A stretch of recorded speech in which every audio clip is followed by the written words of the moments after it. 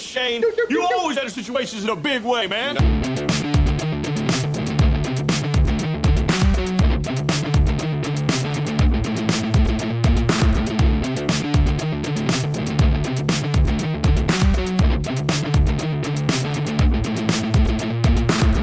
Some kind of a fucking sick, demented pervert, huh?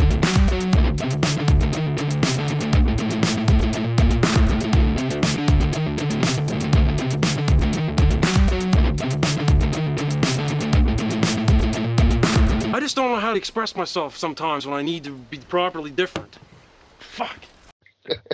Welcome to the lockdown. We are back. All the opinions of our own and not of our employers. So don't get shitty about it.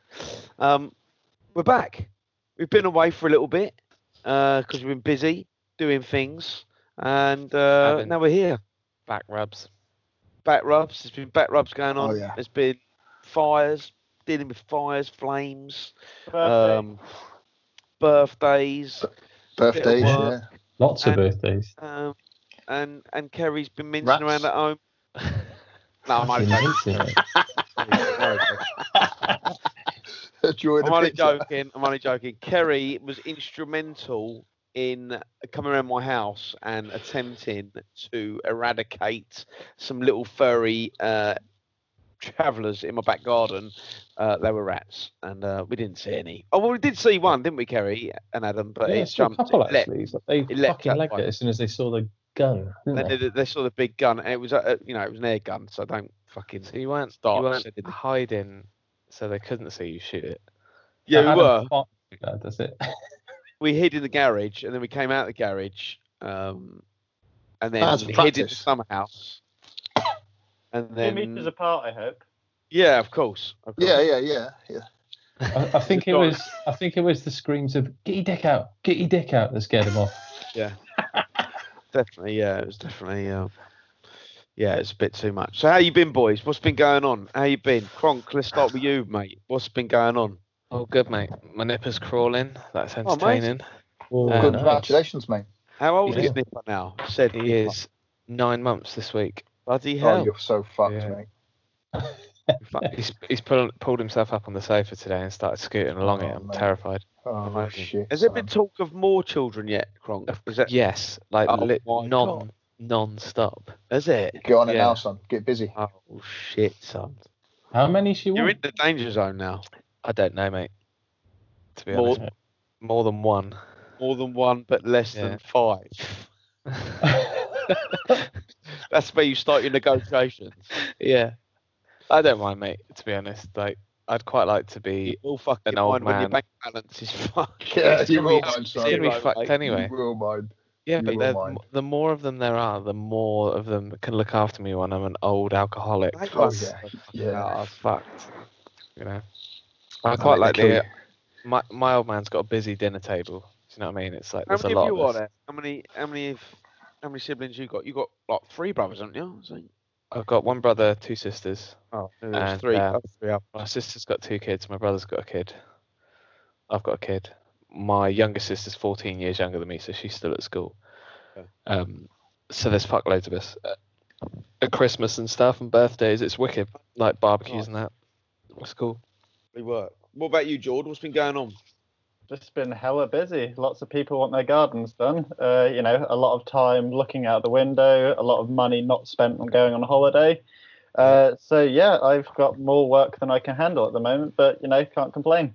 Where were you planning on going? Did you have something booked? Oh no, not me. It's more the clientele. Oh, I'm other visiting. people. Right, the clients. I mean, there was a couple who I went and saw who were supposed to be going to New York 2 weeks ago. Both of them were key workers. Had this plan for absolutely ages, and now they've got like 8-9 grand spare that they can't really spend at the moment. Well, That's that's nice. quite a nice feeling, that. Fucking hell, I don't know what key workers they are. You've got a spare 10 G sitting in their back pocket. I want to do that key work. Adamski, what's been going on? I'm now an old man, 39 years old, midlife crisis, trying to kill rats, Yeah. pricing jobs at work, in my little office all by myself, living a dream, really. Nice. Kerry, what's been going on with you, mate? Not a lot. Are they saying are they back anytime soon? Bournemouth University. Oh, we had the biggest Zoom meeting the other day. Like 100 and plus people, just crazy. They're kind of planning for a return with social distancing on campus. So same as usual. But I think by September. How the fuck are you gonna get horny teen? Like, it's not gonna happen. 18-year-olds a social distance. They're gonna fuck Just wandering into the corner. What's your stew? Yeah. Yeah. I want my Can I degree. ask you a question, Kerry?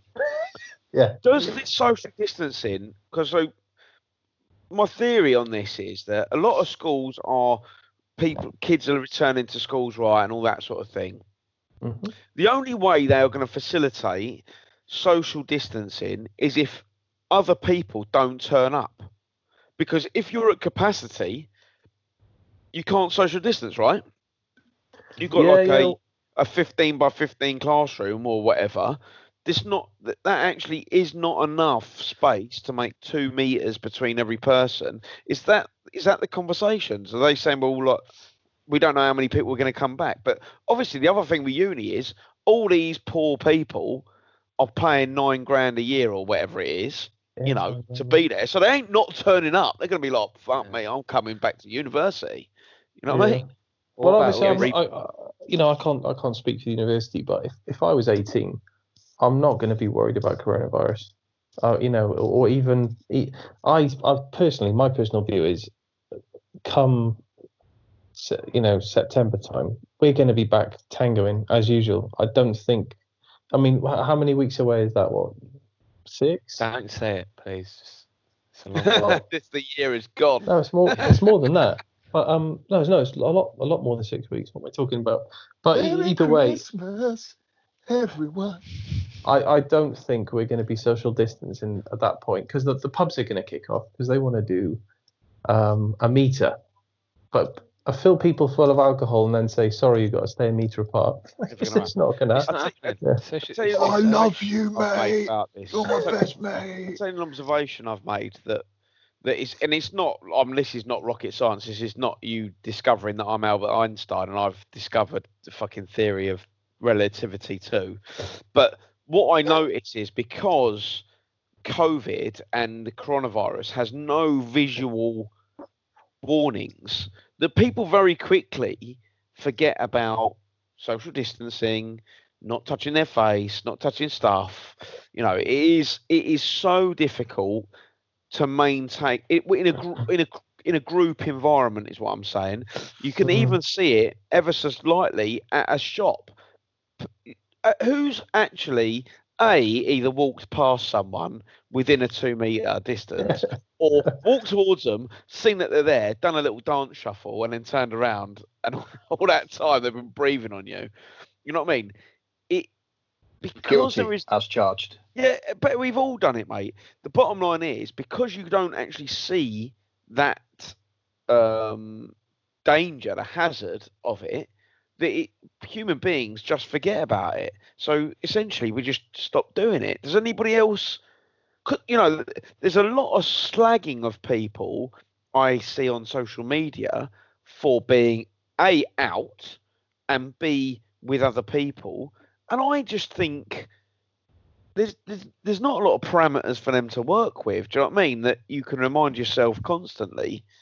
Does anybody else share my sympathy for the British public? The thing is, though, Dave, it's over now, though, isn't it? The government said, what was it, yesterday or today? Oh, you can have 6 people around, or like groups of 6. So in my back garden, I can fill up with people, and then, well, that's 6 times the risk, and I genuinely think now that's just giving the green light to a lot of people just to get their party on big time. What do you think, George? Do you have a sympathy for? I mean, realistically, let's say you haven't got a. I know you live with your mum, so to speak, so that's not the case. But let's say you didn't. You haven't got any medical issues. Your missus hasn't got any medical issues.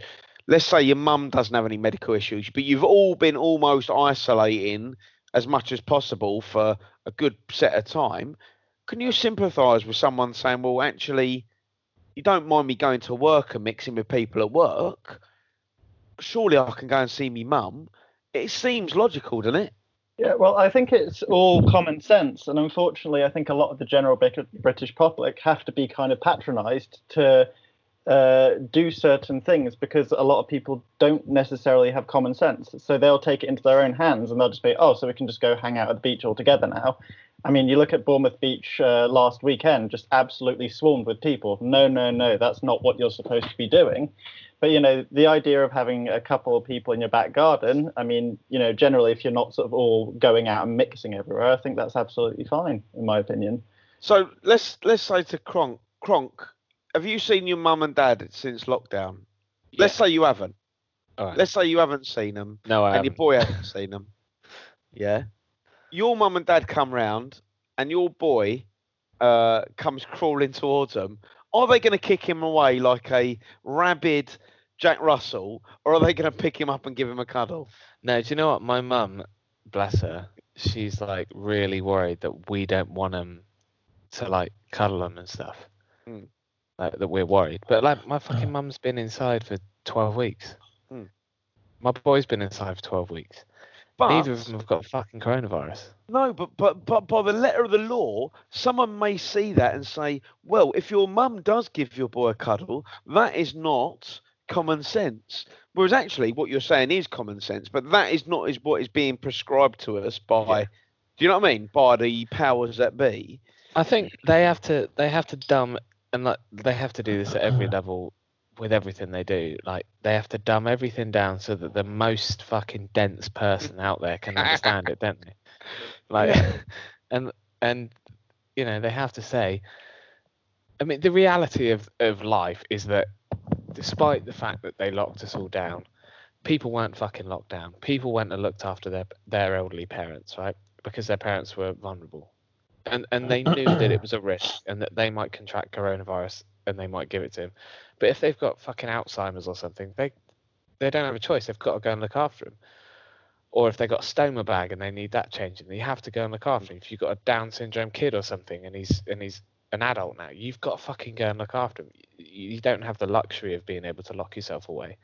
And, you know, people are upset because they can't go to work anymore, and there's the economic impact of shit like this. But you know, common sense stops it from spreading. And if the majority of us stay at home, then less people have it, less people can spread it. But if you've got to go and look after your mum, you're going to go and fucking look after your mum, aren't you? If you're confident that you haven't got it at some point. I suppose playing devil's advocate to that, though, there are a lot of people that have played a very strict game with this and followed the rules. They've not seen their loved ones when they've died. They've not actually seen their parents at all. People in care homes, they haven't had any contact with them. There has been a lot of people that have moved out of their houses and away from their families in order to not have those moral dilemmas. You know, working in care homes, I met a load of staff that actually lived in a care home. They moved out when the coronavirus, they all had kids. The husbands were staying home and the wives were staying home to look after the kids, and they lived in the care home. So there's a lot of people that have been sacrificing a lot. I guess my question leading to it is, we all know what has happened with Dominic Cummings. Whether these two things are related or not, how does everybody feel that event has affected your normal day-to-day British person? Do you think that what he has done has influenced the general public or not? I think it's just Westminster bubble bollocks, to be perfectly honest. It's just the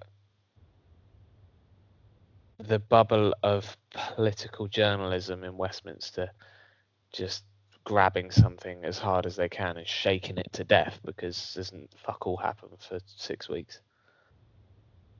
So what you're saying, Ryan? You don't think it's a mountain out of a molehill, so to speak. You don't think it's. I don't think anyone gives a fuck about Dominic Cummings. I think they're doing it.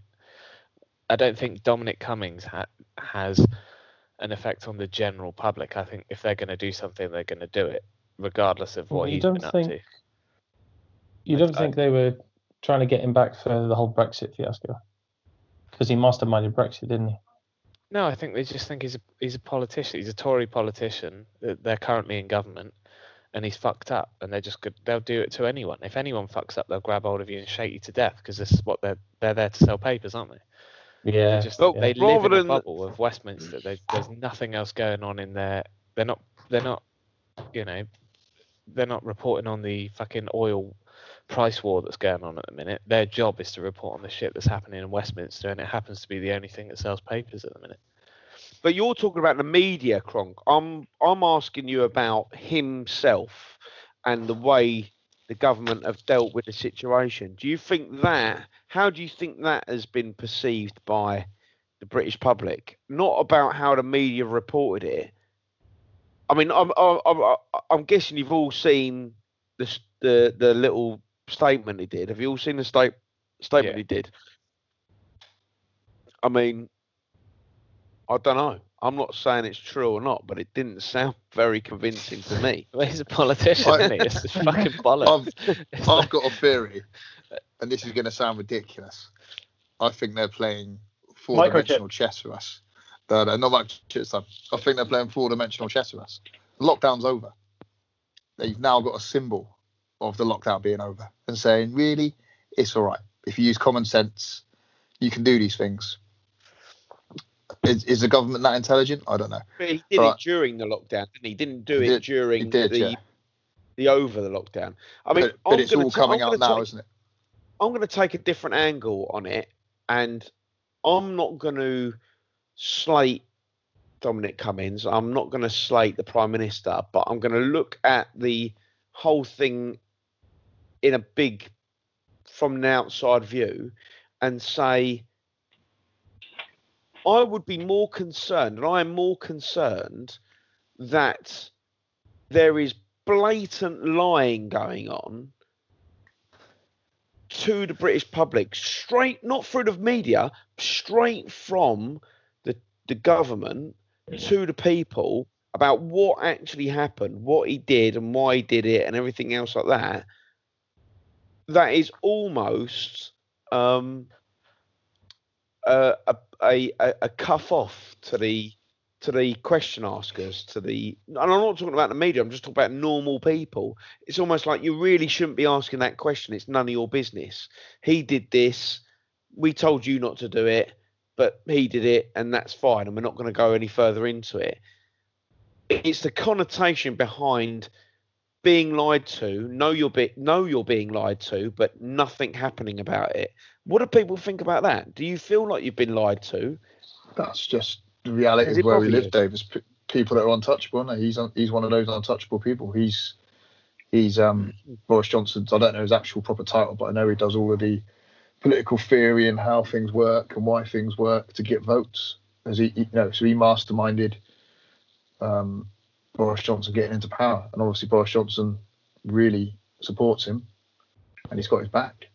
And that's but sad fact of life. More than who he is, more than why they do it, what bothers me is that we know that they are lying almost as part of a fact, that there are lies within that statement and the speech and the driving to test his eyesight. It's almost, it's funny, isn't it?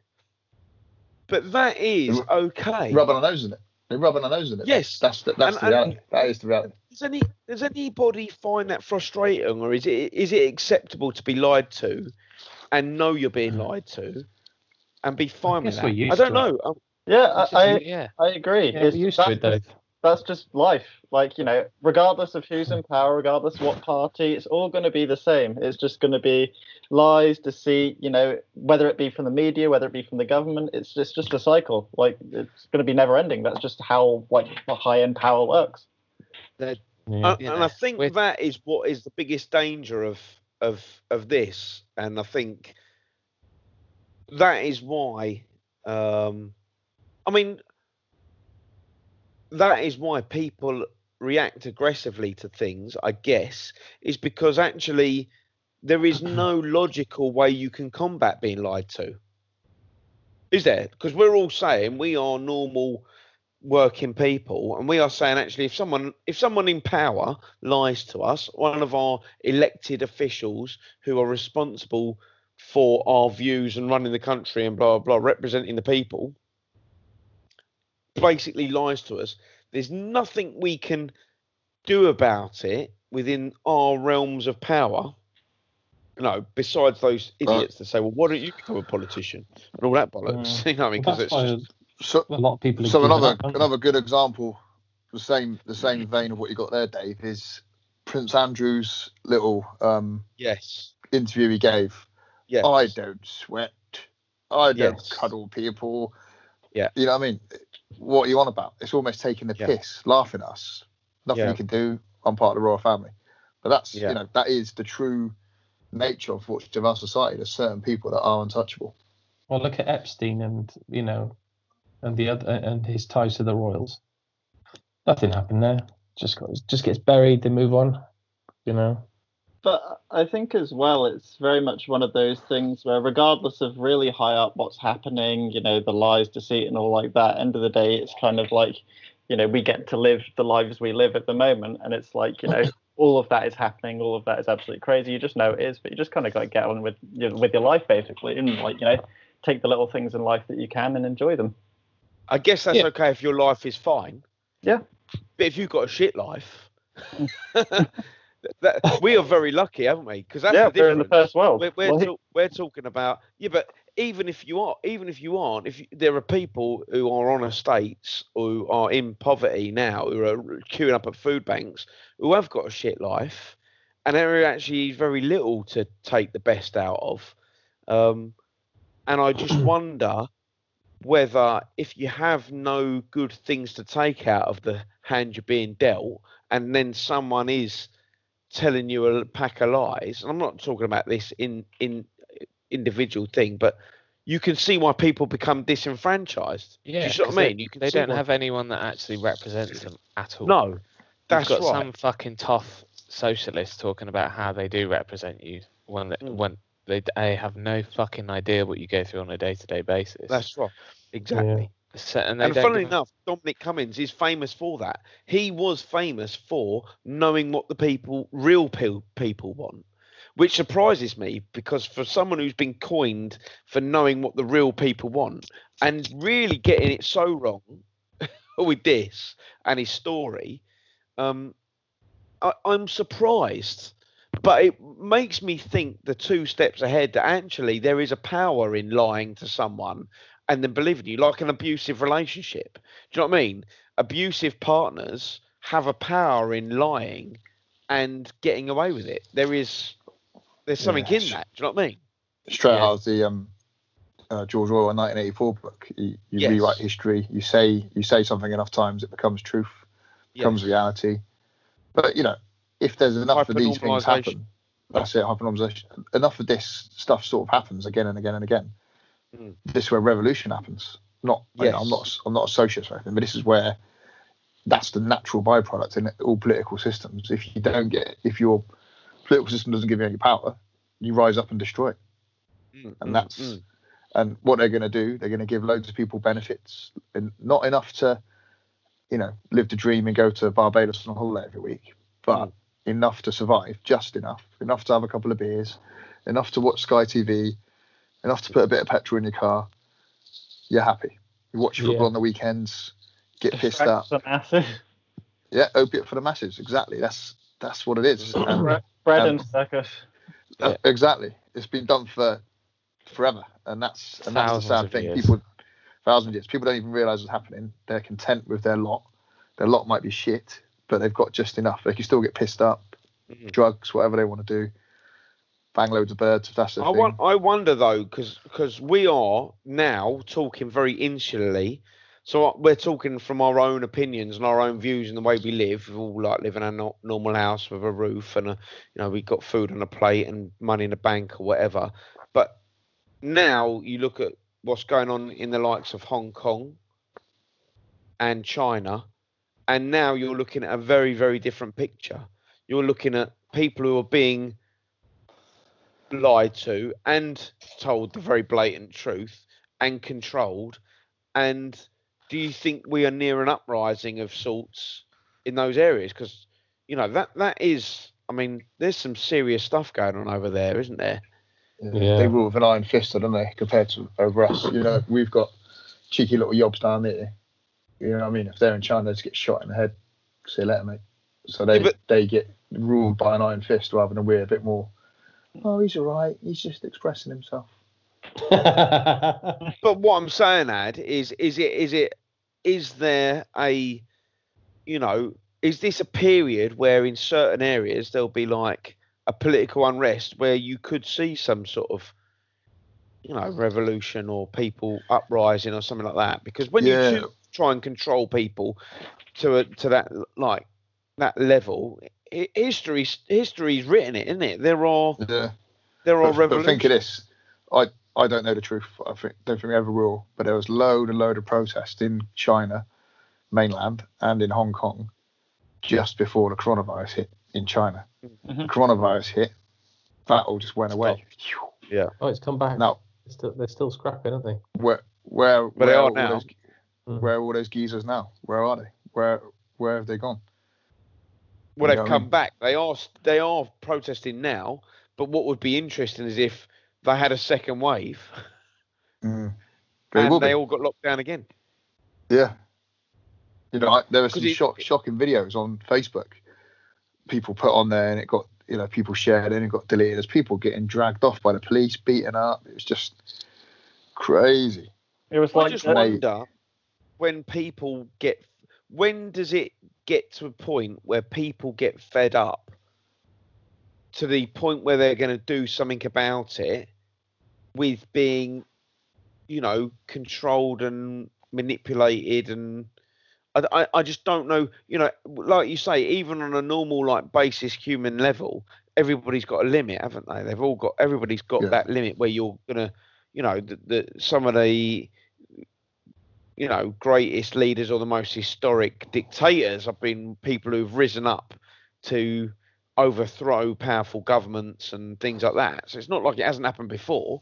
I just wonder if we're at a point now where people are getting really pissed off. And I'm not talking about the Brits, because we're not really at that stage. We've got a bit of mild unrest which is being dealt with a stiff upper lip. Do you know what I mean? Handbags at the moment, as opposed handbags at dawn. Yeah, it's a bit like, it's there. It's a bit un-British of you to be not social distancing in your reporting that matter, and it's a bit un-British for the DVLA not to pick you up on driving around without being able to see Mr. Cummins. That sort of thing. That's not unrest. Yeah, I feel oppressed. You should resign, dear sir. Resign. Yeah. I think information. What's happening in China is they stamp down the information over there, don't they? So the general people over there don't know. They don't know what's going on. Yeah, we probably know more than them, and we don't know a lot. I think we're starting to lose our we're losing our rights a lot quicker now than we used to. Like 9/11 was the start of it all. They started to bring in draconian sort of law that was used on a day-to-day basis, but it was supposed to be used for terrorism. But I think now, now you've got private companies policing what people can say online. So the kind of governments are doing it by proxy, so it doesn't appear to be, the government it's only online on their platforms, though. It's not online on the internet. It's Twitter have said they'll report people because they're under pressure. They're under pressure to do it, but they're under pressure from lobby groups. Like this whole Joe Rogan thing's a perfect example of this. Like YouTube have been picked up countless times for censoring conservative media now. Not even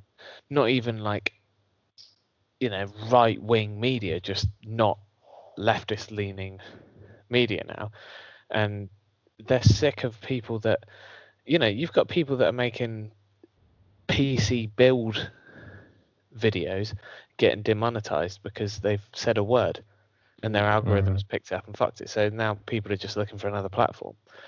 But YouTube are within their rights to take people off of their platform if they don't it's like private land, isn't it? Yeah, it's like private land. But you can do there'll always be the thing with the internet is there'll always be someone else that will come along and give you a platform to speak. That's what's great about it. But we don't actually have freedom of speech in this country. That's this illusion that we've all, the Americans do. But yeah, exactly. Yeah, we don't have freedom of speech in this country, and we never have. I like to say, Willie. It's an American thing. But kind of going back to the initial point, Dave, I think it's actually probably more interesting to look to somewhere like Venezuela at the moment. I mean, with what's happening there, you have somebody who's in power currently who's refusing to they had a democratic election and someone else got voted in. He's refusing to leave at the moment, and the military, I believe, has sided with him, whereas the other person has been democratically voted in but is not allowed to take power because he's considered some sort of enemy of the state or something by the people who were in power. Then you have loads of people trying to migrate to sort of Colombia and Brazil, for example, trying to seek asylum because they're starving to death, essentially. Yeah. Like that is borderline revolution right there. Yeah. They had 4 million people in the last year or something, haven't they? Something ridiculous like that. That's a lot of fucking people. That's been going on for years. I remember Venezuela's a nightmare because they got a big oil economy that's now gone poopsie doody doo because of all the dramas going on. So their baseline economy is just wrecked anyway, and they're starving to death. I think they've come under some as well. They've got sanctions on them from. Yeah, there's some big US sanctions on Venezuela because they're communist, and it's fucked their economy. But they've not played the game basically. They could have carried on, but. I think just things have really escalated over the past year or so, and it's just blowing up out of proportion, and that is proper revolution territory at the moment. And it's the back and forth with this guy trying to get back into power, and the army saying no mate, not happening. Sure. Did you see the story was pretty much buried by Corona, but they those 4 special US special forces troops that they caught trying to stir up. I don't know what they were trying to do, whether it was trying to do terrorist acts over there or something, but there were 4 US special forces troops, and they paraded them on TV. But because the coronavirus was kicking off, this thing got pushed, right to the back of the queue, when really that would have been like headline news if this bug wasn't going around. In Venezuela. Sorry, my internet just completely cut out. At least it wasn't. Did you see the Americans supposedly going over there doing a coup? Jordan. Yes, and then Donald Trump was saying that it wasn't happening, but there was evidence to say that he knew and endorsed the infiltration. Have you guys ever read a book or heard of a book? If you've ever seen the Zeitgeist, you'll have heard of it, but it's called Confessions of an Economic Hitman. And it's by a guy called John Perkins, and it's it's fucking scary.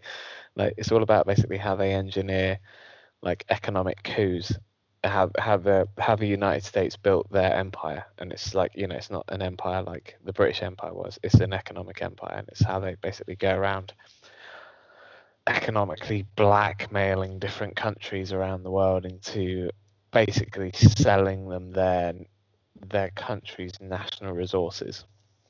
Yeah, like privatizing the water, things like that. Yeah, it's a really interesting book. He's just done a follow-up, which I've just bought. I haven't read it yet, but it's hopefully coming from Amazon in the next couple of days. But it's a really good book, Confessions of an Economic Hitman, and it's like really fucked up. There's some seriously weird shit happens in that. So what do you think about people getting back to training, changing the subject ever so slightly? What do you think about this? We See you got tomorrow, some mate. new news coming through, and it seems like we're going back to training. I mean, there's some talks about July happening. What do you guys think about that? If the gym was open now, would you go back to training? Yeah. Yeah. I mean, I'm not, that's the general consensus. My missus might Lockdown's- have something to say lockdown's about finished. it, but my missus have fucking whinge, but I would definitely be up for training. Lockdown's Is your done. missus a bit worried about it then, Kronk? Is she a bit concerned about you going back and mixing with us unwashed? I think maybe not now. Maybe 2 or 3 weeks ago she was, but her old man's had an operation in the middle of all this. Right. So that's like been. To be honest, if he hadn't, and if I hadn't just had a nipper, I probably wouldn't have even given a fuck, to be honest. But because I've had a nipper, I've got responsibilities and shit now that I didn't have before. Andy looks like me, doesn't he? Come on. No, he doesn't actually. He just looks nothing like Bob Hoskins at all, or Alan Shearer. Yeah. And today I was holding up a potato next to him, and he doesn't look like a potato. He does resemble a root vegetable. Come back to training. We'll see Bob Hoskins is then, son. Yeah, mate. I don't know. I probably wouldn't give a fuck. I mean, to be honest, it's not like I could go. Because my parents gave a fuck, like my best mate gave a fuck, and his missus gave a fuck. But you know, I think I just love doing jiu-jitsu, mate. So if it opened up and I could trust the people, I thought I could trust the people I was training with. Do you know what I mean?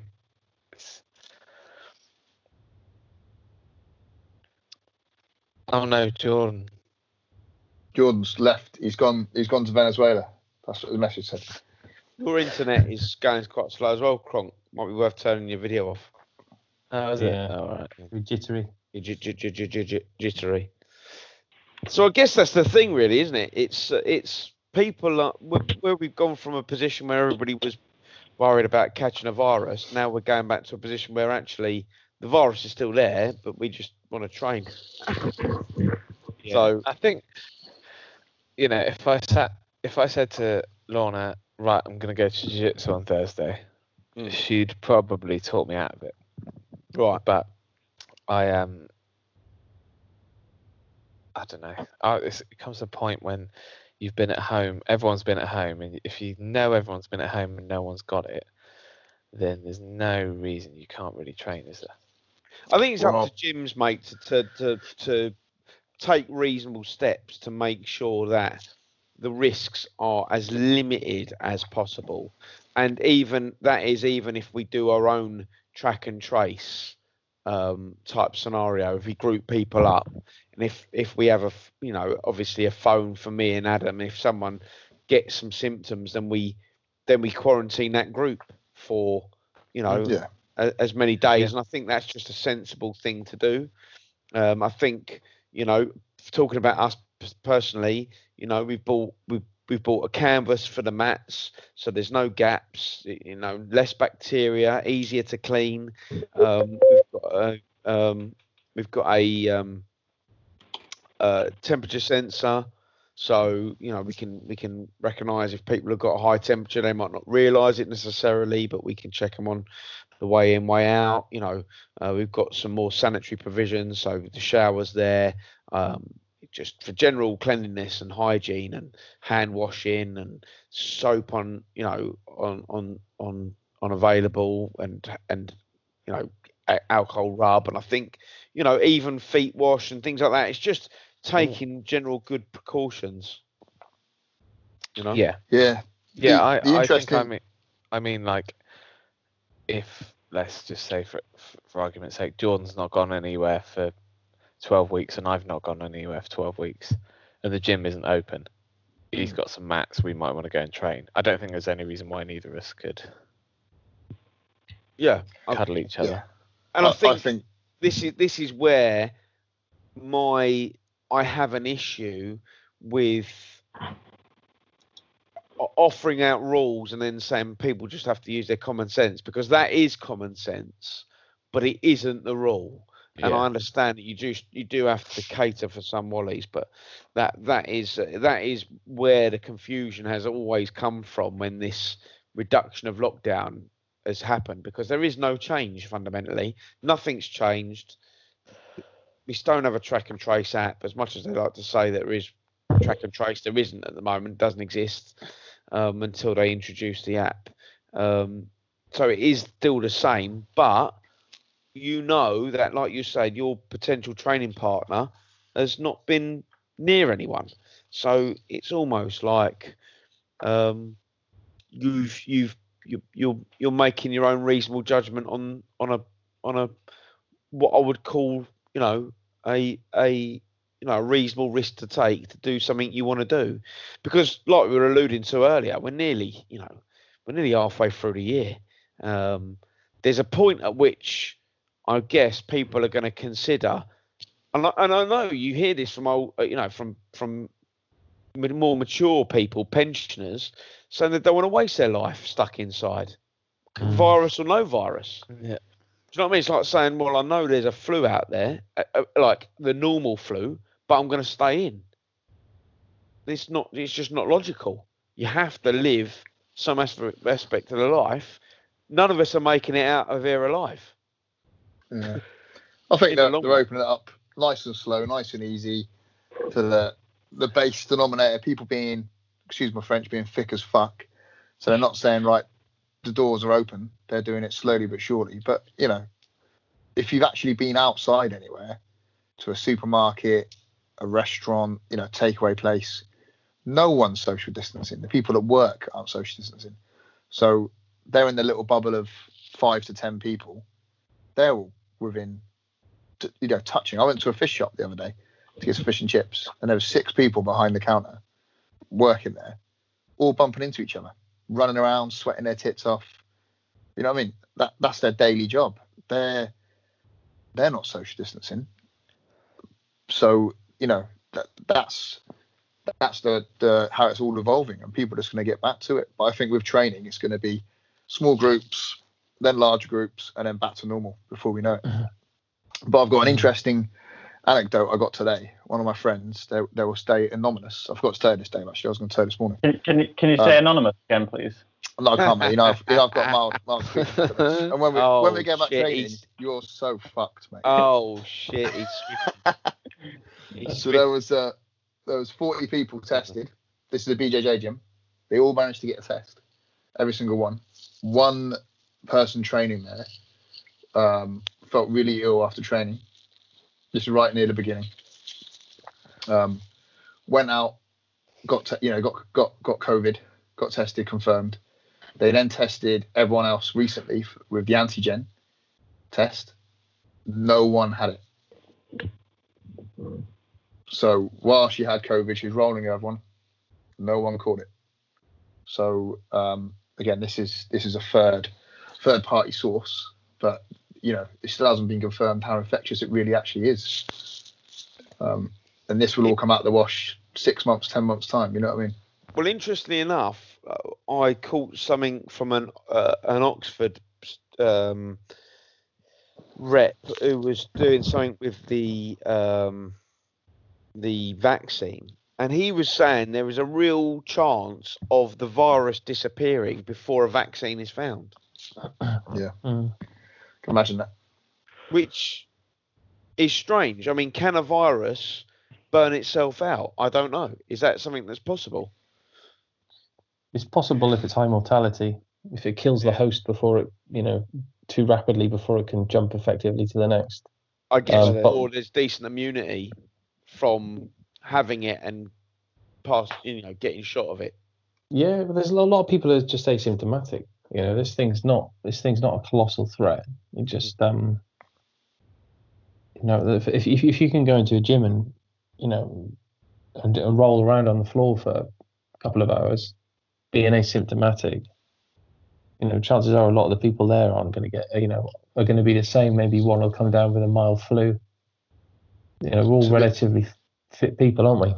To be honest, we've probably been exposed to a lot worse than this in the past. It sounds minging, but ringworm, all sorts of horrible shit people have probably had on their bodies and not spread it for whatever reason, or you've unluckily you've caught it. Flu, fungal stuff. What I mean? I've rolled against some people before in other gyms, and I've been like, "What the fuck is that?" And it's some weird growth they've got off something. They've caught off someone, and it's you can't control. The good thing about this is going to make people think a lot about hygiene a lot more. But you can't control. Some people are stinkers. Their mums and dads didn't teach them when they're kids. Wash your ball bags when you have a shower. Wash yourself. Wash your armpits. Have a shower every day. Some people I know don't even shower every day, and then they come rolling. And you're like, mate, what the fuck? Not our gym, luckily, but there's people that do that. That's how they just haven't been educated. Now, the good thing about this, it will sharpen everyone's minds. Like I've said before, if your training partner who you get picked with is a stinker, you're going to say, fuck off, mate. You're not rolling with me. Yeah. And there's going to be no social like, oh, I've got to be polite. You're just going to tell it now as it is. Yeah.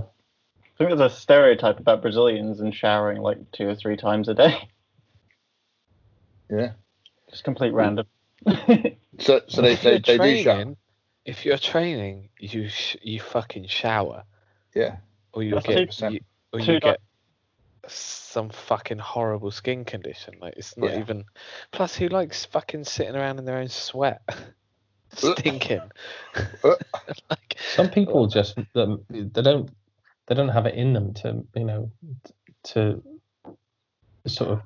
They actually you sit there and you can smell your own sweat. That bugs me. Well, it might not bug the guy next door to me whose armpits are hanging. It's just really odd. It's like they're mentally shut off to that sort of thing. I tell people now all the time. I just say I make it into a joke, but it's not funny. It's funny for me, but not for them. But you stinkers aren't allowed because I'm really hairy. I shower every day, multiple times if I can. If I'm parachuting into a jungle, I can't. But generally, day to day, I shower as much as I can. Because I'm hairy, you maintain a lot of stink, and I pride myself on smelling sweet. So when you roll with me, it's a pleasure. Is it? Apart from the ear biting. Yeah. I think smell like shit. It's the people who don't wash their geese. Is the nasty one. Yeah. Geese that don't dry properly. They smell a bit pissy. Breaking news: John Jones has just asked to be released from the UFC. Good. Because of failed negotiations and not enough money for the Ngannou fight. What do you guys think about that? He's about to get popped for steroids again. That's right. That's probably right. Yeah. He's been the most pampered UFC fighter I find. Like, not just financially, but for the. I mean, to be honest, not financially. I don't think his paydays are as as insane as McGregor's, etc. But it's more the drug testing. How they moved the last fight he was in to make sure that he could avoid the picogram. And just his arrogance and the way he carries himself after these sort of getting caught and stuff, and is the famous picogram talk he gave. It's just so patronising. It's like, mate, we know you're dosing. They've all got this fucking condition where they think that they're worth as much money as Conor McGregor is to the UFC, and they're not fucking worth anywhere near that amount of money. The general public don't give a flying fuck who is fighting in the UFC until Conor McGregor starts fighting. Yeah. And then it's all over Joe.com because there's a sponsor, and he's all over Facebook, and he's all over Twitter, and he's all over YouTube. He fucking managed to talk his way into fighting Floyd Mayweather, for fuck's sake. Like, he is worth so much. Talk the talk though. He's worth so much money to that company, and it doesn't matter how good John Jones is, and he's fucking amazing. He's not worth as much money as Conor McGregor is. And this is the problem. Like, he is an absolutely amazing fighter, such an amazing career, but will always be marred by the controversy. Yeah. That's like the thing. He would be the GOAT if there wasn't sort of loads of controversy in it. When David Beckham was playing football, the best player on the planet was Zidane, right? And he was sponsored by Adidas. And he won the World Cup, and he won the Champions League, and he was the best player in the world. But David Beckham was the captain of England, and he was married to a fucking Spice Girl, and everyone loved him. And he was the poster boy for Adidas. And it didn't matter how he wasn't Zidane, but he made them the most money, so they put him on the fucking front cover of everything. John Jones. So more shit. Yeah, John Jones has fucking crashed his car into a pregnant woman. He's been popped for steroids. He's been popped for fucking dick pills. You know, he's never going to make that sort of money. So if he wants to make that sort of money, he's got to make Scott Coker pay it to him, because Dana White's not going to fucking pay him that much. You know those dick pills that John Jones took? Yeah. When you and Jordan come back rolling and I roll with you, I'm going to take those dick pills. So you'll have a normal. I'm not joking. I'm not joking. It keeps you up for longer, doesn't it? A cocktail sausage. Do they? I don't know, mate. I've never done them. Yeah, we'll do them together when you come back. I'll be up for that. Let's just make a night. Let's just get lit up on erectile pills. John Jones dick pills. We'll be so erect. We'll be. You know, we won't even know what to do with ourselves. You can keep your 2-inch distance. Yeah. No, 2.5 on a good night. 2.5-inch distance. You can at least have it measured. Start spaffing everywhere while we give each other coronavirus. Yeah, it'd be amazing. Being this hard, it's just such a laugh, mate. I'm having such a good time. Then someone new will come. What's this? Oh, you haven't been to a hard party before? Yeah. We've got John Jones dick pills. We're training UFC, aren't we? Yeah, we're training UFC, aren't we? on the goat talk, who you got for your goat? Who you got? Let's go round. Goat, Jord. MMA goat. Oh, that is so tough. Like, especially off the cuff. I mean, to be fair, I think it's actually. Put your argument forward, Jord. Put your argument forward. I give you the opportunity to justify your answers.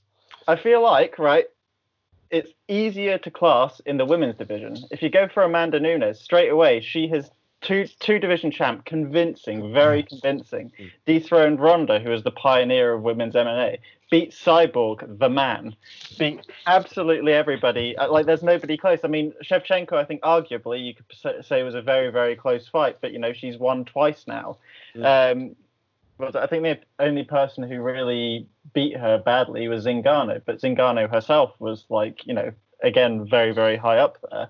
But men's divisions, it's difficult. I mean, DJ, don't get me wrong, he's a fantastic fighter. And, you know, he treats it like a video game, etc. But I don't know. He's too small for it to be as entertaining, if that makes sense. Like, you know, it's crazy high cardio, crazy fast fights, but, you know, the strength and power and stuff, you're looking more to the sort of middle heavyweight divisions, in which case you have to go with someone like Silva. I mean, so it's too difficult to answer in a succinct way. I apologise. Do you think Silva has tainted his GOAT status with his I took fucking penis pills? Do you think that tainted his? Mate, you'll be taking them soon, son. Not with you, mate. He's only won one of his last 8 fights as well, or something, isn't he? So, but you think also he didn't, on his way up and when he won I mean, there's no doubt he was like fucking Neo, wasn't he? But he didn't fight the caliber of fighters that John Jones fought on his like. So probably John Jones, if he could get out of his own fucking way, would be a shoo-in for the greatest of all time, or the greatest of his era. But I think for me, George St. Pierre is the best. Oh, yes, lad. Can I take back? Go on, Kronk. Because of his professionalism, number one. He fought everyone in his weight division and beat everyone, and he lost. And he still maintains the aura, right, of being GSP. He lost, and then the 2 fights he lost, he went back and avenged those losses. He didn't make a fucking meal out of it. You know, they didn't write him off just because he lost a couple of fights. He just got on with it, got his head down, won the fights he needed to get his rematches, got on with it and beat those people. And I don't think that happens anymore. I think if you lose, you're lucky to get a rematch because no one wants to give you a rematch. But I think George St. Pierre earned everything he got out of the UFC and out of MMA. Kerry, what do you reckon? Yeah, I'm with Kronk. GSP. I'm a big fan of GSP. I love his mindset. Outside of that, I'm going to say Fadal as well. Fadal's... Oh, for fuck's sake, mate. Talk about nicking my... You always nick my questions, then you nick my fucking MMA fighters. Hey, you're so dead to me, mate. Fuck's sake. When I see you, T-Dog, you are dead. What do you say about Fadal? Make sure you take your dick pills, you fucking whinge bag. I'm taking 2 of them. Why do you say Fedor? Because Fedor had a very rough finish to his career, I would say. He stayed too long. He should have got out sooner. I don't know. I like his he doesn't celebrate after he's completely starched someone. I like the fact he just walks to his corner and he's emotionless. He's kind of like that. He's just the Russian killer you want him to be.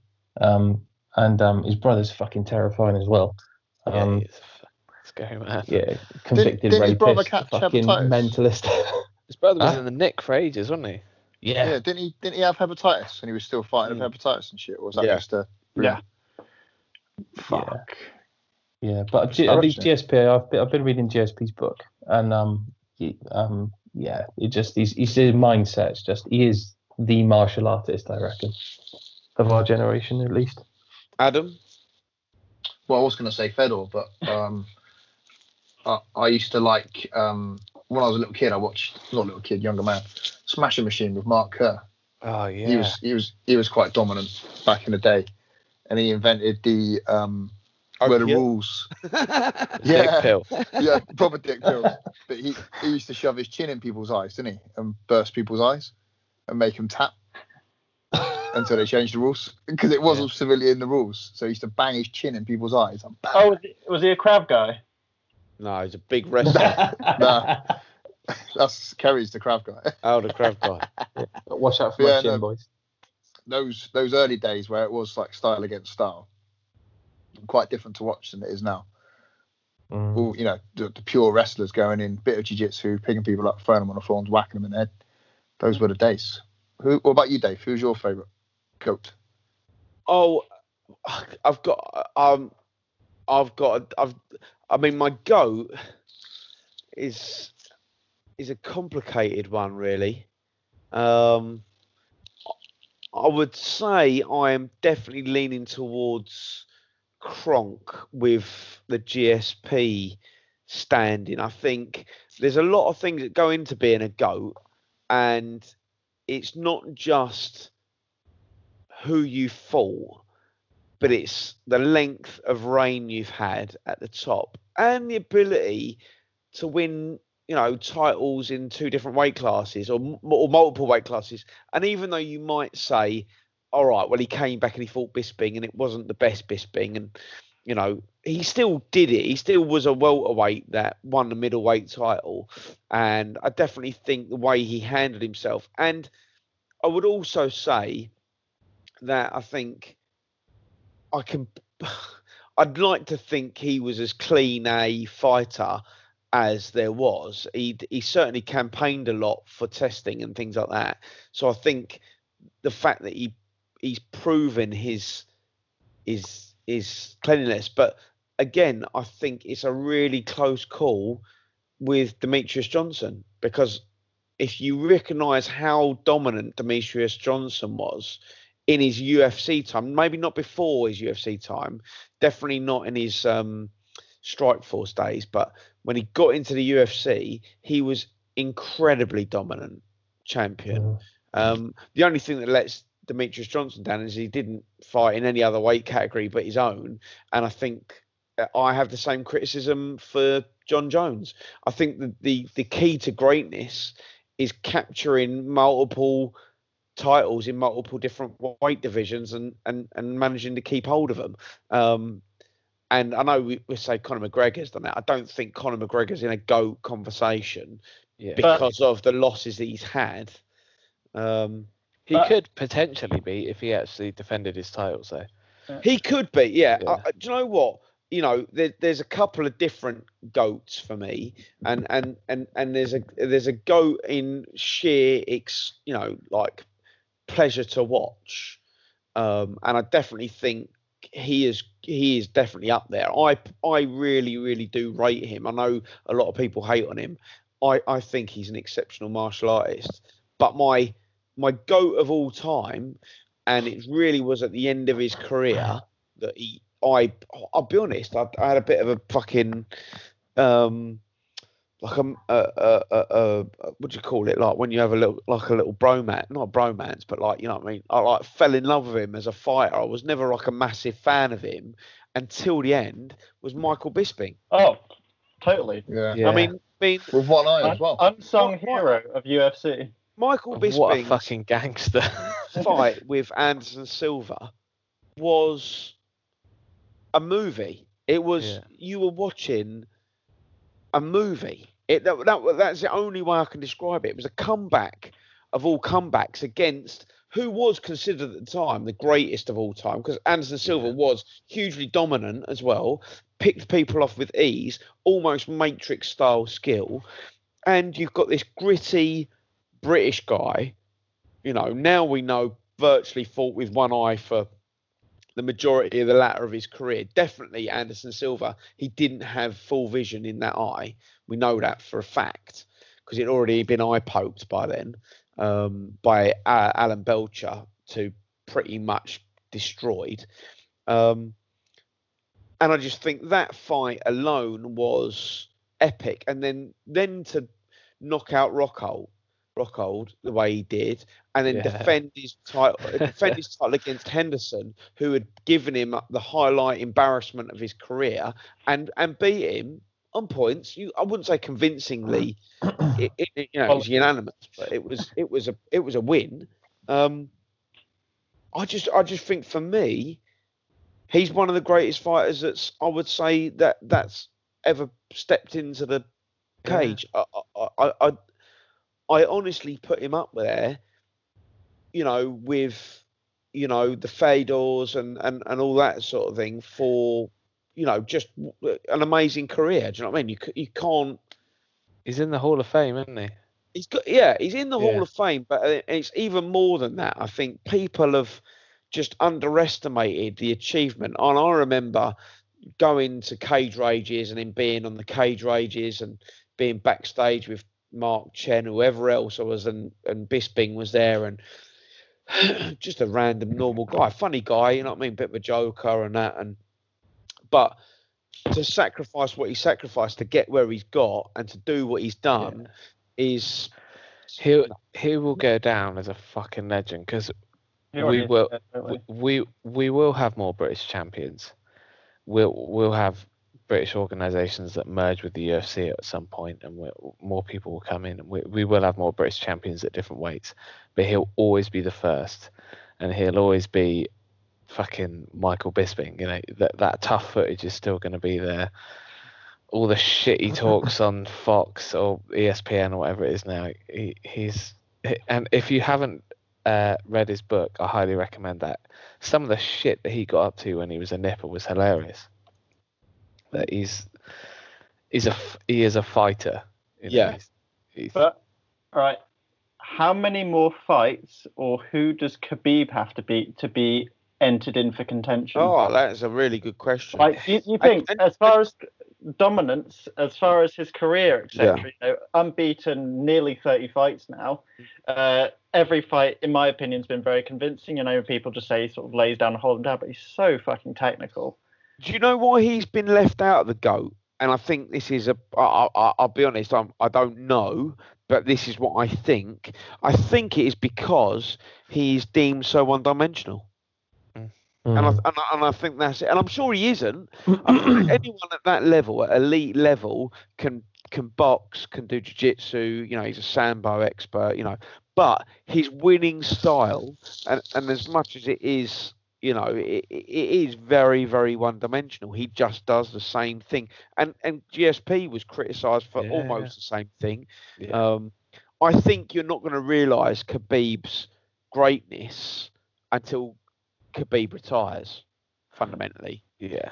Do you think he has to go up to I think he's got to 170? win it. I think he's got to win it in another weight category to cement greatness. I think if he wins the 170 championship against some of the killers that are in the top 4 of the 170 championship now, he has to be considered as the best. And certainly of his era. I just think he could do really, really well in 170. He's a big 155. The only thing that lets him down is he pulls out of a lot of fights. Yeah. With injuries. I'm not saying he's a pussy. Certainly not that. But he gets injured a lot, and he comes out of fights, and I think that's the one thing that also lets him down. He doesn't have that constant, the constant winning track of continual busyness that a lot of the people in the GOATs have had. Do you know what I mean? Those are people in those conversations. But also, do you ever get excited about watching him fight? No. I do. I do. Yeah, no, to be fair, I do. I was well up for him and Dustin. I'll be honest, I get excited for watching people who might beat him. Because Tony and Khabib, I was looking forward to that. Yeah, and I just don't think Tony would have beat him, and I don't think Gaethje's got a hope in hell of beating him. Nah. I'll be honest. Khabib's equation for beating people is way too advanced for someone to slug their way through. And I'm not saying that Justin Gaethje is a slugger, because he's obviously a very skilled fighter, but in relation to Khabib, although saying that, Khabib has been rocked a couple of times, by very good strikers. And I think there's always that chance that Gaethje connects, but I just don't think Khabib would let that happen. I don't think for a minute he's going to stand there and take it. But in answer to your question, George, I think he's got to move up. I think he's got to move up and take on Woodley. Are you interested in seeing a non-coke addict Conor McGregor fighting him again? Yes, I am. Yeah, I am. I'm interested in seeing, and I think again that is why Conor McGregor doesn't enter the GOAT conversation, because you don't know which one you're going to get. And even when he is a coke addict and hot and off his tits on proper 12, he's still the only one to have won a round off of Khabib. Yeah, in 30 madness, isn't it? So I think. And I'm going to get hated on by a lot of my friends now, because a lot of my friends hate Conor McGregor.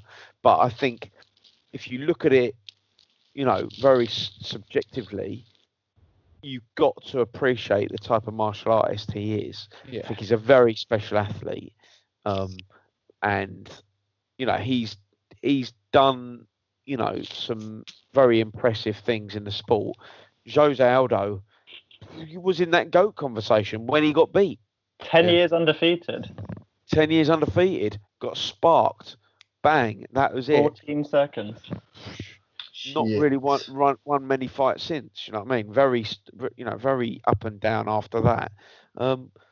It's an interesting picture, really. But my favourite fighter of all time will always remain as Yves Edwards. Yves Edwards is my favourite fighter, and the winning streak. It is criminal that when that guy had the super winning streak that he had in the UFC, he was smashing people like crazy. There was no lightweight title to win; it didn't exist, so he couldn't have it. He's the most underrated, uncrowned fighter in the UFC, bar none. Just to couple with the fact that they even brought him back after the Ultimate Fighter, and he he represented himself really well, and he was not a youngster anymore.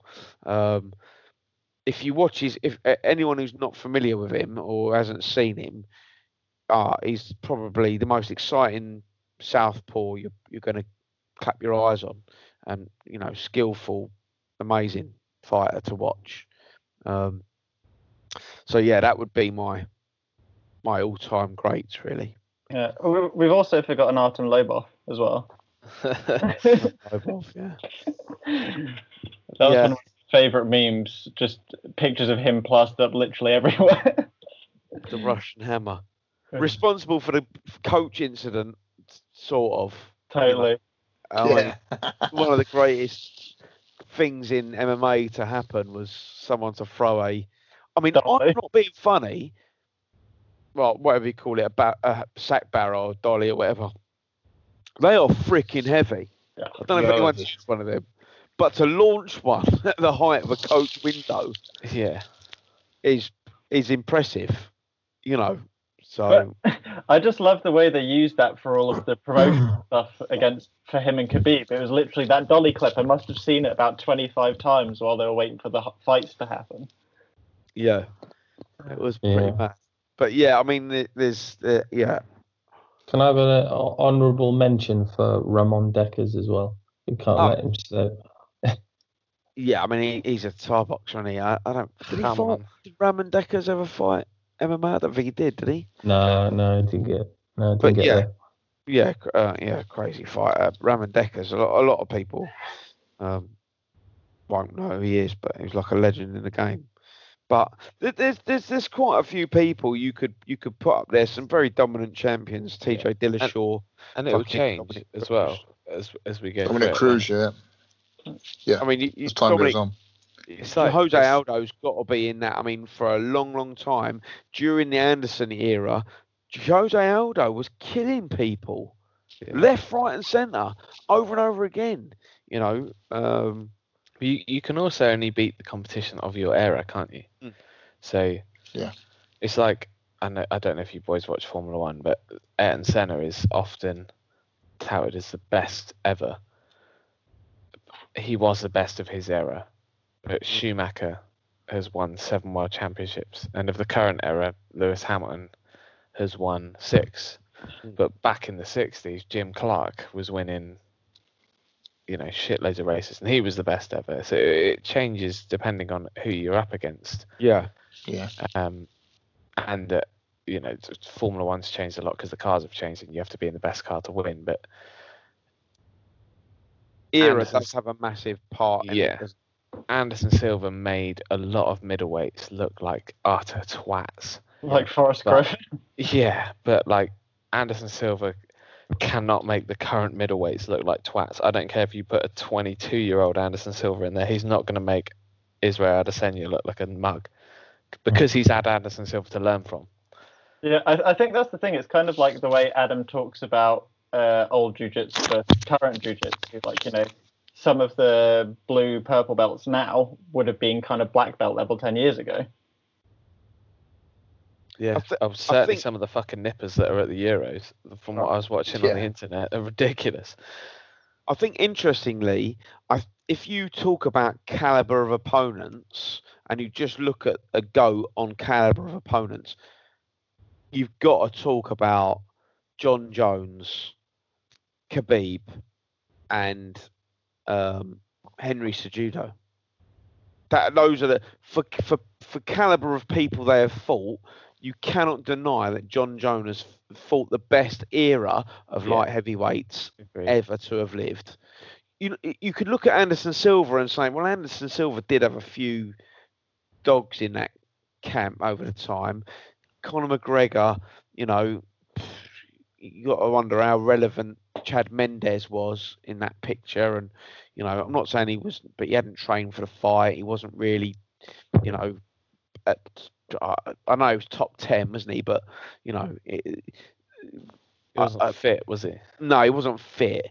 But you can't really, Henry Cejudo beat Demetrius Johnson. That's right, didn't he? He did. Yeah. But, that is in itself a huge, the bantamweight that beats, the best bantamweight to have ever lived. It's got to be up there. And that was a rematch as well. Like, goes back to what you said about the character of people going back and avenging their losses. Like, he's had a great career, like Cejudo.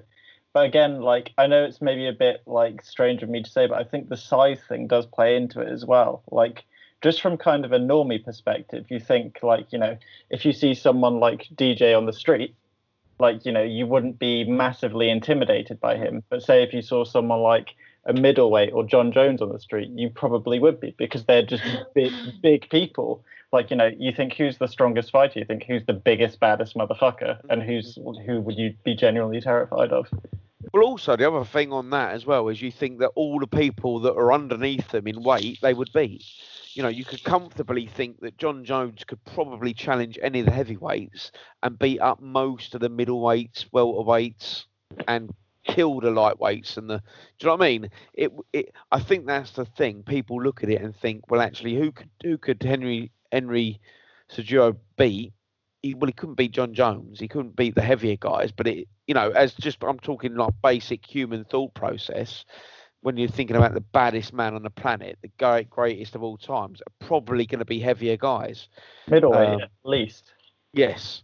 And I think that's, for me, why George St. Pierre still stays there, because he's proven he can fight at middleweight and win at middleweight against, for me, probably one of the greatest fighters to have, certainly one of the most determined fighters to ever have stepped in the cage. I don't think you could ever say that Mike Bisping would have ever wanted to lose or would have been willing to lose or accepted a loss in any of his fights.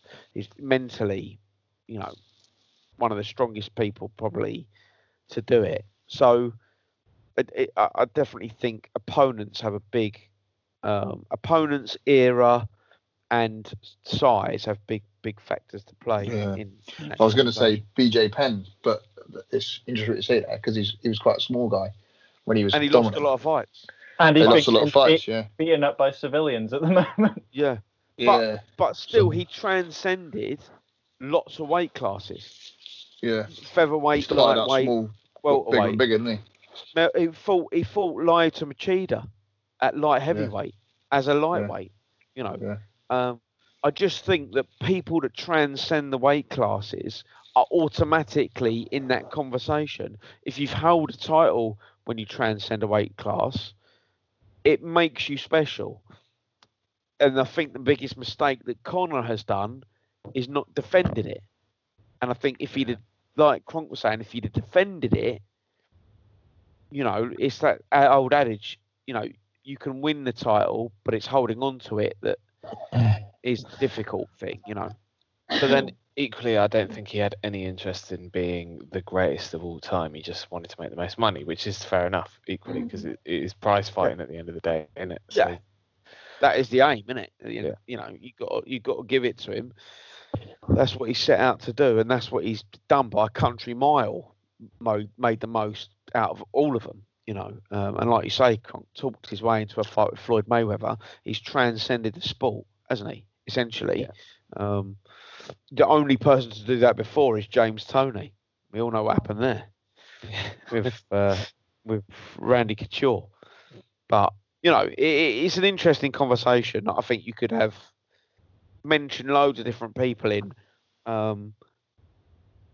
but there's only a few to be taken seriously, and there'll always be that anomaly. And I think quite rightly so, Jordan said the anomaly will always be Khabib, and he probably legitimately should be the first person on our lips to say who's the most dominant champion, greatest of all time. Should be him, but I just don't think it will be until he's retired, or until he's had the super fight with GSP.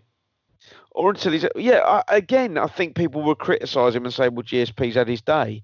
I think he's got to fight someone relatively... I mean, the reason I say Tyrone Woodley is because Tyrone Woodley's an amazing wrestler. I'm not saying he's on the same level as Khabib, but they have a similar strategy. You could arguably say that Tyrone Woodley is a infinitely harder puncher and better and more accurate striker, which is actually Khabib's Achilles heel, which is why that makes me quite interested in that fight, because I think Tyron's got when Tyrone Woodley is on, I also think he's one of the greatest fighters of all time. He is a vicious, most dangerous striker. And as you see from Darren Till fight, who's also took him apart and subbed him with absolute skill. So I think Till's him and not a pushover either. Till's savage, mate. But he's a killer. Tyron looked really, really off though on the Usman fight though. There was something strange about his performance. I don't know, he just didn't seem in it. And Usman is one of those other fighters that's a massive. He goes under the radar because they'll never fight each other because they've got the same manager, haven't they? Yeah, but people don't realise how good that Usman is. I mean, I'll be honest. When I was hearing about the Usman Connor chit chat, that would have been the worst matchup for Connor on the planet. Get killed. He knows that. Kill Conor McGregor. I'm sad to say that is just there's no. I just don't see it going any other way. To be honest, he's one of the most underrated fighters that is active at the moment. He's an absolute killer, that guy.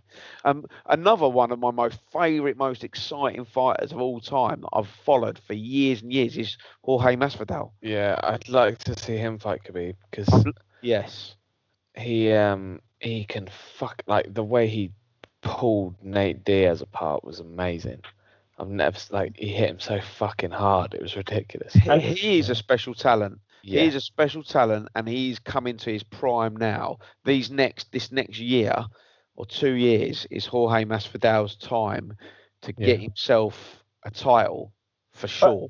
But as well, he's had so many fights, and to be coming into your prime with that much experience as well. I mean, it goes back to the debate sort of about, when your fight prime actually is, which, you're thinking it's the balance of, your competency as far as, the physical side of things, but as well your experience and, knowing when to do the right things based on your experience. And it's just like, when his body starts letting him down, will his experience be able to make up for that? And I feel like, yes, the answer is yes. Like, you look at the combinations he was throwing, Nate was not expecting combos like that. He's expecting 1 or 2 punches, and then he was getting 3 or 4. Like, there were a couple of times Nate looked at him just like, what the fuck are you doing? Yeah. It's a shame with the BMF belt. I don't know. They stopped it because Nate's scar tissue is constantly letting him down. Yeah, but he was getting the he would have won anyway. Out of him. He was that was a one-sided fight, and you look at Jorge against Darren Till again. That was a savage fight from Jorge. Yeah. Really technical. I think Till gave it some good. He gave it beans though. That punch slipped in over the top. He's a great fighter, but at the time, Till was almost freaking indestructible, wasn't he? That was what was going around with him, and I think Jorge Masvidal was just matured at the right time. I'd like to see him fight Khabib. I'd like to see him fight Gaethje because I think that would be a killer fight. Yeah, that'd be a war. What has he had? Like nearly 50 fights now, hasn't he? He's had fucking. Yeah. And that will be only the fights that are recorded. He would have had loads of fights. Back in the day, your fights didn't go on Sherdog. A lot of your fights didn't go on Sherdog. Yeah. It was up to the promoter to send them up. So, he would have had 70, 80 plus fights easily. He's a backup baller, isn't he? With Kimbo Slice. Yeah, I remember me and Jordan used to watch him when we were like 14, 15, before we knew even what mixed martial arts was. We used to watch Kimbo Slice and Jorge Masvidal fight in fucking back gardens. Yeah. Kimbo was the baddest motherfucker alive. As far as we was concerned, Kimbo Slice was the shit. Yeah. He was quite good then, mate. Who Fader was good. He was. We didn't know who Silver. He was most improved, mate. He was most improved. So humble as well, like watching him on Tough, like his sort of approach to everything, like just taking everything on board, and it was amazing to watch him on that show, just be like a student. I think people loved him. Everyone wanted to kill him as well, didn't they? But I don't think they did when they knew him, and I think it was a testament to his character. And I don't think anybody thought he was a family man. I don't think anyone thought he was a nice guy, and I think he just literally turned around people's opinions of himself, and pretty impressive. There's been loads of stories. I'm surprised MMA hasn't got more documentaries about the greats and about people, because there is And I know there are a few. There's the Notorious. The GSP one's pretty good. There's a few out there, but of all the great fighters there are and great stories out there, and the scandals, remember when anybody remember when Thiago Silva got his gun and went down Pablo Popovic's house to fucking try and kill him because he was banging his missus. That geezer was mad. All the beef between Gracie Barra and what's his name? The Brazilian Jiu-Jitsu nutter, Ralph Gracie. You know what I mean? There's so many like famous stories, beefs, fights. A lot of gold there. Anyone see the Tap Out documentary? Because that was like being touted about the mask. He got killed in a Porsche accident or a car accident or whatever, and they were going to do a big documentary about him because they were like their clothesline was like transcended MMA, and it was until he got to Sports Direct. Yeah, right. Yeah. I love the was it early 2000s thing where if someone had a Tap Out shirt, you just assume they were tough. Yeah, right. Bro, can't you see I'm wearing a Tap Out shirt? I know how to fight, man. It is I think interesting. I would like to see a few more documentaries. I'd like to see a few more MMA documentaries. Yeah, I would. Well, I shared What's is there nothing on Fight Pass? There's loads. Yeah. But there's not. They're all only like the UFC. UFC centric. Yeah. What's the Is there not the Ultimate Fight anymore? Is there something called the Contender? I haven't got Fight Pass. Is that what it's called now? Tough's coming back. Tough is coming back. Yeah. What do they have now? Yeah. The Contender. Is that what it's called? Yeah. Contender series. I think that was running alongside Tough for a little bit though, wasn't it? It was a YouTube series, if I remember correctly. Right, yeah. Yeah, with Nick the Tooth, Matt Serra, and Dana, yeah. Oh, no, that was Looking for a Fight. That was something different. Oh, was it? Oh, okay, fair. Yeah, what about the Red Belt documentary? Has anyone heard anything going on about that? Is that still coming out? Apparently, he has a lot of footage. That's about it. Yeah. It's the most controversial thing ever, isn't it? Yeah. Funnily enough, it's hard to find a bunch of fucking Brazilians in Brazil that were the first cunts to train and got red belts, and they've all spread out around. I think he thought it was going to be a bit easier than it's turned out to be. But yeah, everyone fucking hates him, don't they? Yeah. How'd you say his name? Hillel Teague. Hill Teague. Yeah. Hill Teague. Yeah. He's been around for donkey's years, mate. Yeah. What does he own? Does he own something, or does he work? He works for Flow now, doesn't he? He doesn't own it. He just works for them. No, he just works. Flow are fucking massive, mate. Like all the like niche sports that you can think of. Flow Wrestling's good, isn't it? Yeah, you got Flow Wrestling. You got fucking Flow Horse Racing, Flow Grappling. Yeah, Flow Grappling, Flow fucking. Well, they charge him model shit though. Yeah, and the website's dog shit. The whole platform is fucking dog shit. Awful. But if you want to jiu-jitsu, that's it, isn't it? Can you get with Flow Grappling? Do you get Flow Wrestling as well? Is that extra? Yeah. Oh, you have to pay extra, don't you? Flow Wrestling? I think you pay for the subscription you want. So if you want Flow Indy Lights for the IndyCar Light series, you pay for Flow IndyCar Lights, and then if you want fucking wrestling as well, you pay for that. It's extra. Not like a. So we'll have to wait until we've got 500 members at the gym, and then I can do it as business expense. We can get Flow Wrestling. Yeah. I can watch it. I got drunk a couple of years ago. I can't remember what was on at the time. I think it was you were fighting in the Euros. So I bought the Euros. Yeah. And I bought at the time you could buy a free trial. So I bought a free trial, and then it renewed on a year's membership. And I was like, oh, fuck it. Well, I'll just pay for the year then, and I'll watch the Worlds and whatever. So I watched it all. And then I forgot that it renewed. So this year it renewed for the year. So there's been nothing this year, mate. Yeah. It's like, since fucking February, there's been no competition. So they've got to extend that, haven't they? Yeah, they won't. but they should do. It's like the LBJF cards are all extended, aren't they? Because there's no comps. Yeah, they're just extending them. They put that out before they're cancelled. I bet they're regretting that now because they're not going to be able to get all the money in. So that's going to extend all those fucking Globetrotters cards as well, isn't it? Yeah. Oh, that's good. Yeah. But it's weird though because it will fuck up like people like me that got my first degree. When was that? February, wasn't it? So they don't actually count it until you fill out the form with them. I think you'd be able to backdate that, Adam. I think you'll be able to. Yeah. You have to justify a backdate, but I think you'll be able to do it. Yeah, COVID. They'll be like, nah, don't believe you. Interesting. But it's interesting with the comps because are any other MMA organisations going on apart from UFC at the minute? I don't know actually. There's been some grappling, isn't there? Craig Jones fought. So that's Mission Underground, wasn't it? Vinny Megalesh, yeah. Vinny Megalesh turned his knee 270 degrees. Who the fuck is Craig Jones? Vinny Jones? No, so who the fuck is Craig Jones? Craig Jones fought Vinny Jones. That's what I thought you said. I was like, what?